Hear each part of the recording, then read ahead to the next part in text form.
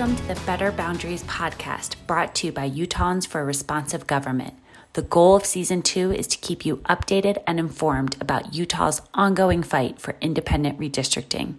Additionally, we'll feature guests that are experts in government accountability and Utah's political landscape. My name is Katie Wright, and I'm the Executive Director of Better Boundaries and your host. In today's episode, we will speak with an attorney in the lawsuit filed against the Utah legislature over redistricting, Mr. David Ryman from Parr, Brown, Gee, and Loveless. In full disclosure, Better Boundaries is supporting the case financially, but is not a plaintiff in the lawsuit. Thank you for listening, and please enjoy this episode.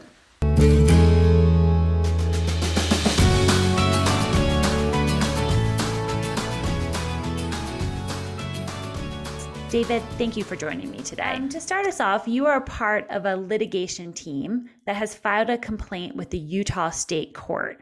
And I want to hear about the complaint, of course, and the plaintiffs and the other legal experts. But before that, we'd like to hear about you.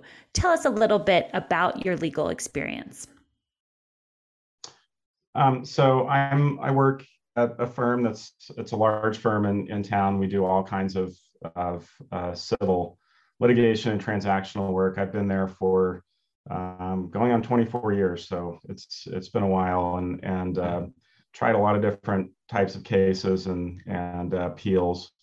And one of the benefits of being at a large firm is that in addition to doing the type of work that you typically associate with those types of firms, sort of business disputes and things of that nature, you when you're in a big enough shop, you have the ability to do some other types of things. So I've always tried to do a decent amount of pro bono work in my career and things that I believe in, and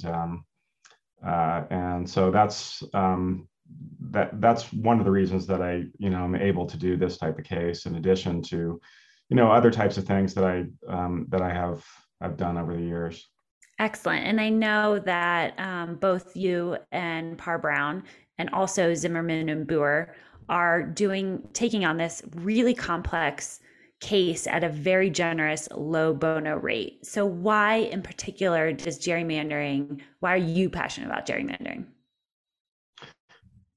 Well, so part of it is just the more, even outside of the context of gerrymandering, I feel like, as lawyers, we have ethical obligations to provide help to people and organizations and causes that can't necessarily afford to pay lawyers at whatever the rate they would normally charge. So I feel like that's an obligation every lawyer takes on. It's in our ethical rules. Some lawyers are better at it than others, but it has always been a sort of a fundamental part of the way I've approached things. And sometimes you can refer to it as karmic cleansing, where, sometimes you're fighting fights that don't necessarily have a good and a bad, or a moral and a immoral side. And to be able to help people that, otherwise wouldn't be able to afford lawyers is important, and it always has been important to me. And I do a lot of that in the First Amendment and media law space, government transparency, which sort of is kind of connected a little way to the specific part of your question, which is why gerrymandering.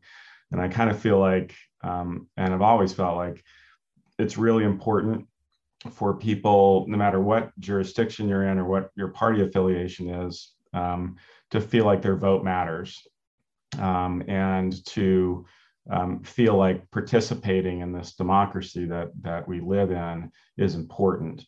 And it's important across a huge range of issues, but you can just take one as cynicism, and we see that in Utah sometimes when people feel like their votes don't matter, and so they become jaded and they disengage from the political process, and that just entrenches the sort of problems even more. And so for me, gerrymandering kind of cuts to the core of that, because it is an intentional design to try and disenfranchise people and to get people to disengage and to give up and just accept the status quo. And I think that's really corrosive in a democracy, and that's true no matter what party is doing it.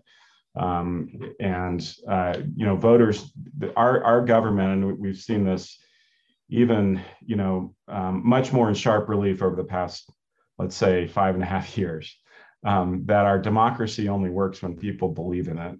And our rules that we have put in place and system of checks and balances are only as good as the people who are enforcing them.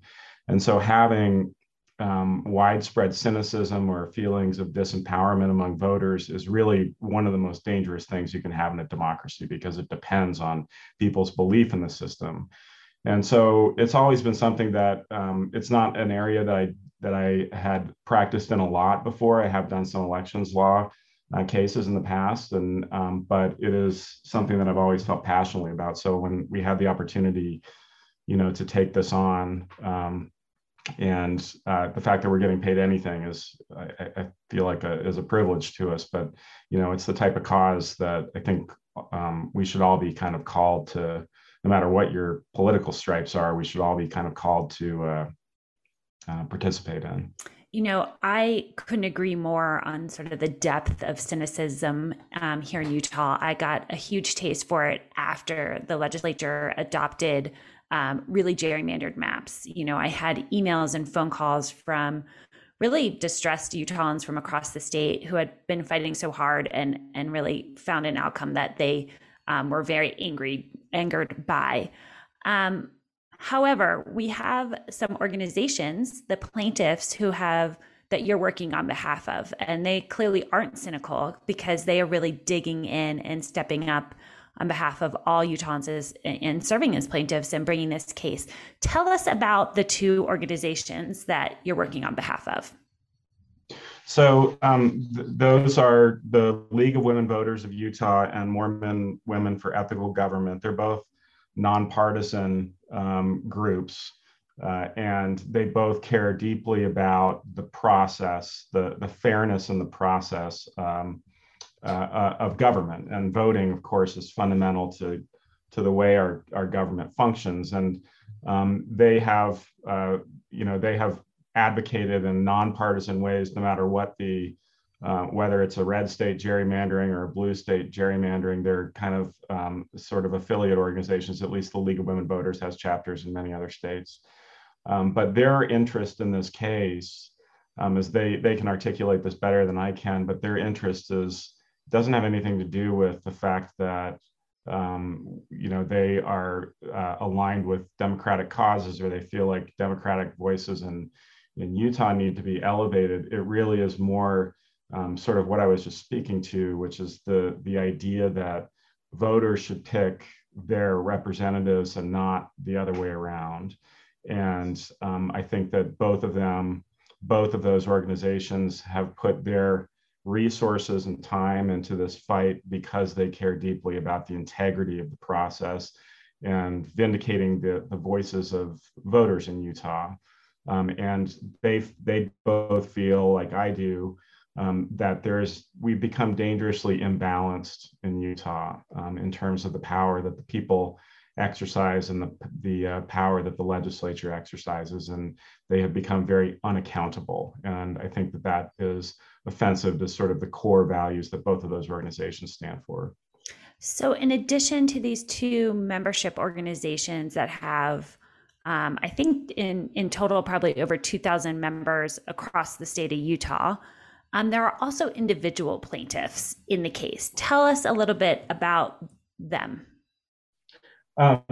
So they are a group of 7 individuals. They come from both political parties in Utah. They are all, for various reasons, feel like their votes have been diluted by virtue of what the Utah legislature did in adopting this extreme partisan gerrymander. So I'll just give you one example. So Victoria and Malcolm Reed are married.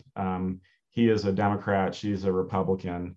They live in Mill Creek, which is where it's the sort of the split happens, that the 4 districts go sprawling out from this one place in Mill Creek. So they are in District 2. They live a couple blocks from the border of District 1 and less than half a mile from the border of District 3.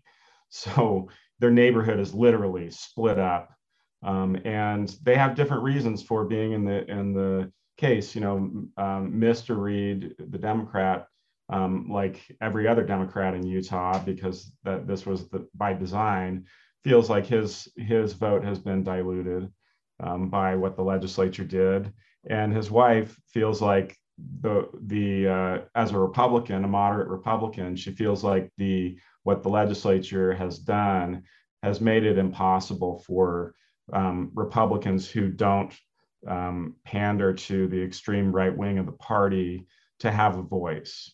And that just exacerbates the sort of partisan tilt of our supermajority in our legislature.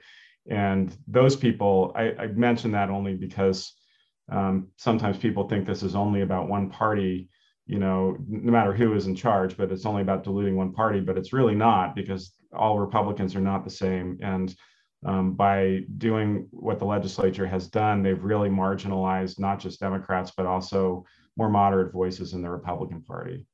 And certainly one of the impacts that partisan gerrymandering has is just increased polarization, because highly partisan gerrymandered districts tend to elect people at the extremes of the political spectrum. So we're seeing that, across the United States. And unfortunately, Utah is not immune to that.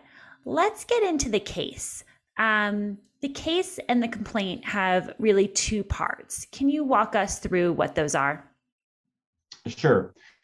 So there is essentially two things we've asked the court to do. One is to strike down the maps that the legislature passed, the partisan gerrymandered maps, and order new maps be drawn. And the second is to reinstate what the voters enacted in passing Proposition 4. So those are kind of the two parts. The first one is a constitutional challenge under the state constitution to the maps that were enacted.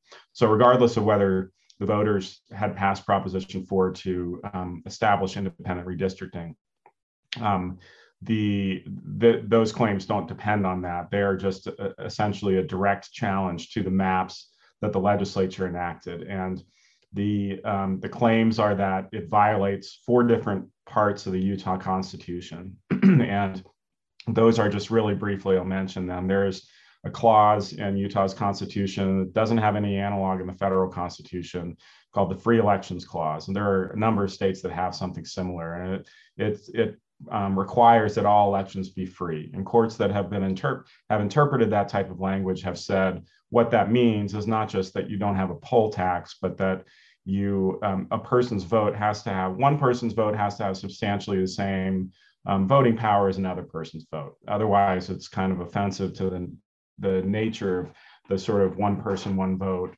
concept. And when you crack districts or pack them, no matter how you do gerrymandering, you end up diluting the voting power of certain people. And anyone who's a Democrat in Utah or votes Democratic knows what that feels like when you go to the polls and you feel like my vote is useless. And like I said before, that's really kind of corrosive. So that's one part. There's also an analog to the federal equal protection clause in Utah's Constitution. And, it sort of directly follows the idea that laws have to treat everyone equally. And if this is a law, these maps that were passed, it's approved by the governor, and they don't treat everyone equally. They treat people differently based on their past political preferences and how they voted in the past, because that's how these gerrymandered maps are drawn. They take past data on how people have voted, and they draw the maps based on that.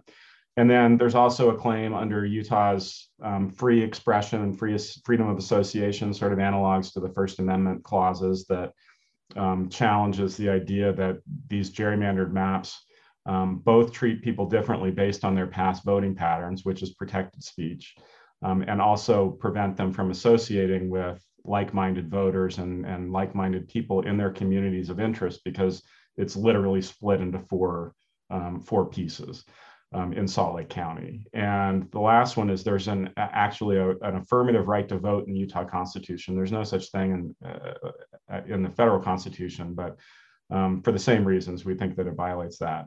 The second piece, and we haven't talked a lot about Proposition 4, but just for anyone who's listening that doesn't know about it, the Utah voters passed an initiative, which is a very hard thing to do.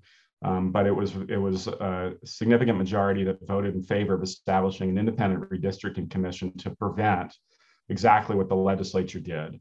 And they did incredibly good work, very thorough, and drew maps that didn't divide communities of interest, that would have resulted in just one of the 4 districts in Utah being actually competitive. So we're not talking about a wholesale change in the composition of the state, but it would have been more akin to what we had the last 10 years, where there was at least one district in the state that was competitive. And the legislature just repealed that after it was passed by the voters. They repealed it, and they replaced it with an extremely watered down version that essentially said they could do whatever they wanted. And that's exactly what they did. They just disregarded what the voters did. So the second piece of the case asks the court to rule that it's unconstitutional for the legislature to repeal an initiative passed by the voters in that context, because the initiative deals with the people's express power to reform their government. And this particular type of initiative is something that is entrusted to the people in the Constitution, and there should be limits on what the legislature can do in just simply disregarding what the voters enacted. And certainly here in Utah, Proposition 4 was not the only initiative that went through sort of a repeal process with the legislature. So I think that people who have interest in many topics will be watching the lawsuit because of that. I want to get back to the congressional map. My understanding is that the complaint and the lawsuit is around the congressional and not on the state Senate or state House maps, although we know that those were also egregiously gerrymandered. So for our listeners, can you explain to that? Yeah, here's what I can say about it. We are hoping through this lawsuit to establish principles under law from the court and get precedent from the Utah Supreme Court and the district court that will make law in this area. These are issues that have never been tested in court in Utah. They have been tested in courts in other states. Our decision to focus just on the congressional map, the congressional maps rather than the state maps, is not an endorsement of the state maps in any way. It is simply that sometimes in order to make law in narrow areas, you have to focus on one thing and hope that that will establish examples and precedent for other things. And one of the things I learned as an observer of both the Independent Redistricting Commission and the Legislative Redistricting Committee is that on a federal level, we really get these partisan gerrymandering. And on a more local and state level, what you see is incumbency protection. And someone said to me, redistricting should not be a job protection program for our legislators. But you could really analyze it and say that maybe that's what it was this past year. I'd like to learn more about the whole legal team and who are the legal experts that are on this case who are representing League of Women Voters Utah and Mormon Women for Ethical Government and those individual plaintiffs. Sure. So the other, it's my firm and one other firm in Salt Lake, Zimmerman Brewer, which is the preeminent appellate firm in Salt Lake. And we have known from the very start that no matter what happens, we're in district court right now, and we'll hopefully get a trial to be able to present the evidence that we have gathered about how extreme the maps are that the legislature has presented. We expect to present expert testimony on that, but we've always known that it eventually would end up in the Utah Supreme Court. Because no matter what happens, someone will appeal. And so we've involved an appellate team from the very beginning with an eye towards that, so that we are doing everything that we can to try and increase the chances that we succeed on appeal. And the other firm that's involved is called the Campaign Legal Center. They're a nonprofit out of Washington, D.C. and a couple other places. They focus exclusively on election law issues, and they filed gerrymandering cases like this in various different parts of the country. They're experts in this area, and so they are bringing kind of the background and experience, substantive experience to the case. And some of them have some Utah connections too. And so I know it's very personal to them as well. So we feel like we've assembled a really good team, and that's all you can do in litigation is you assemble a really good team, you make the best arguments you can, and hope for the best outcome. And I feel like we've done everything we can to try and ensure that the chances that we'll succeed are the best that we can. And then you just hope the dice roll your way.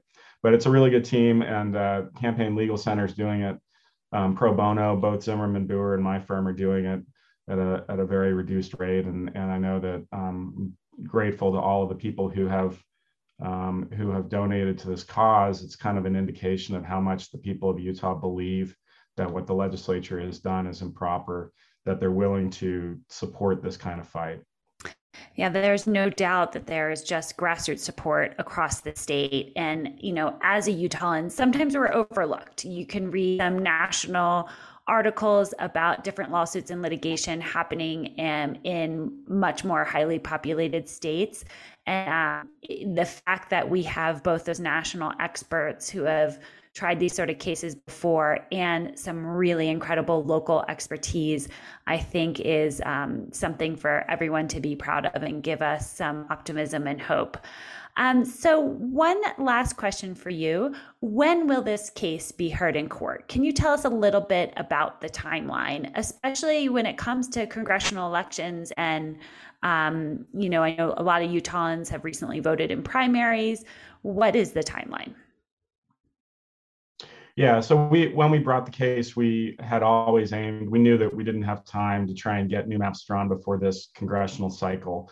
We're hoping to have the entire case resolved, including the appeal by the beginning of the next one in early 2024. Right now, we're in the early stages of litigation in the district court, and the legislature has moved to dismiss the case, claiming that, like we knew they would, that the courts can't say anything. The Constitution doesn't apply to them when they draw partisan gerrymandered maps, which we think is wrong. If the court agrees with us, then we will have a trial, hopefully towards the latter part of this year, and then an appeal will follow. But we probably will have a hearing on that argument, on the legislature's attempt to dismiss it sometime in the late summer. Maybe very early fall. And then so a trial, maybe it's a little optimistic to say the end of the year, but at least by early 2023. And then, the appeal after that will take some time. But we're kind of on a longer timeline. I mean, litigation takes time, and these are complicated issues. But we should know, at least in the next several months, whether we're allowed to go forward in district court. And if we are, that will be a huge hurdle to clear for us, just procedurally. But I think the evidence that we will be able to present at trial, if we're allowed to get there, will be extremely compelling, and will confirm what most Utahns know, which is that what the legislature did was nakedly partisan, designed to dilute the votes of Democrats, designed to take away the one district in Utah that was competitive, and that there are constitutional limits to what it is that they do. And I said that was my last question, but I have one more. I'd really love to get your thoughts on why an average Utahn, maybe someone who's struggling with rising gas prices and inflation and grocery store bills that are 20% more than they were, 2 months ago, why should they care about gerrymandering? Sure, it's a good question, and people do tend to focus on their pocketbooks before these sort of more kind of higher level abstract political issues. But it's really important to keep in mind that the right to vote and the right to have a meaningful vote is really fundamental to all of the other rights that we exercise. If you have a government that does not is not responsive to issues like inflation and gas prices and things like that. If you feel like you can't go to the ballot box to try and change the things in government that you don't like, then the whole system breaks down. So, the right to vote, it may take a little bit of a longer view, but the right to a meaningful vote is really sort of fundamental and grounding of all of the other issues that we deal with. And a lot of these things won't change unless people have the ability to change their government. And gerrymandering takes that away. It takes away the voters' ability to change their government and reform their government. So that's really what this case is about making sure that when, inflation won't be an issue a couple of years from now, probably there'll be some other issue. And voters need to know that they have the ability to change things that are creating problems in their life. While we tend to focus on the things that are immediately in front of us and our checkbooks and things like that, we do all as participants in a democracy that requires our participation need to keep in mind that we need to fight to make that ability meaningful. David Reimann, thank you for your time today and for your legal expertise on this very important case. For our next episode, we'll hear directly from the people who filed the complaint on how gerrymandering districts violate their constitutional rights. I'm Katie Wright, your host and executive director of Better Boundaries Utah. We hope you'll tune in and follow our podcast for the latest news on Utah's gerrymandering case. Thank you, David. Thank you.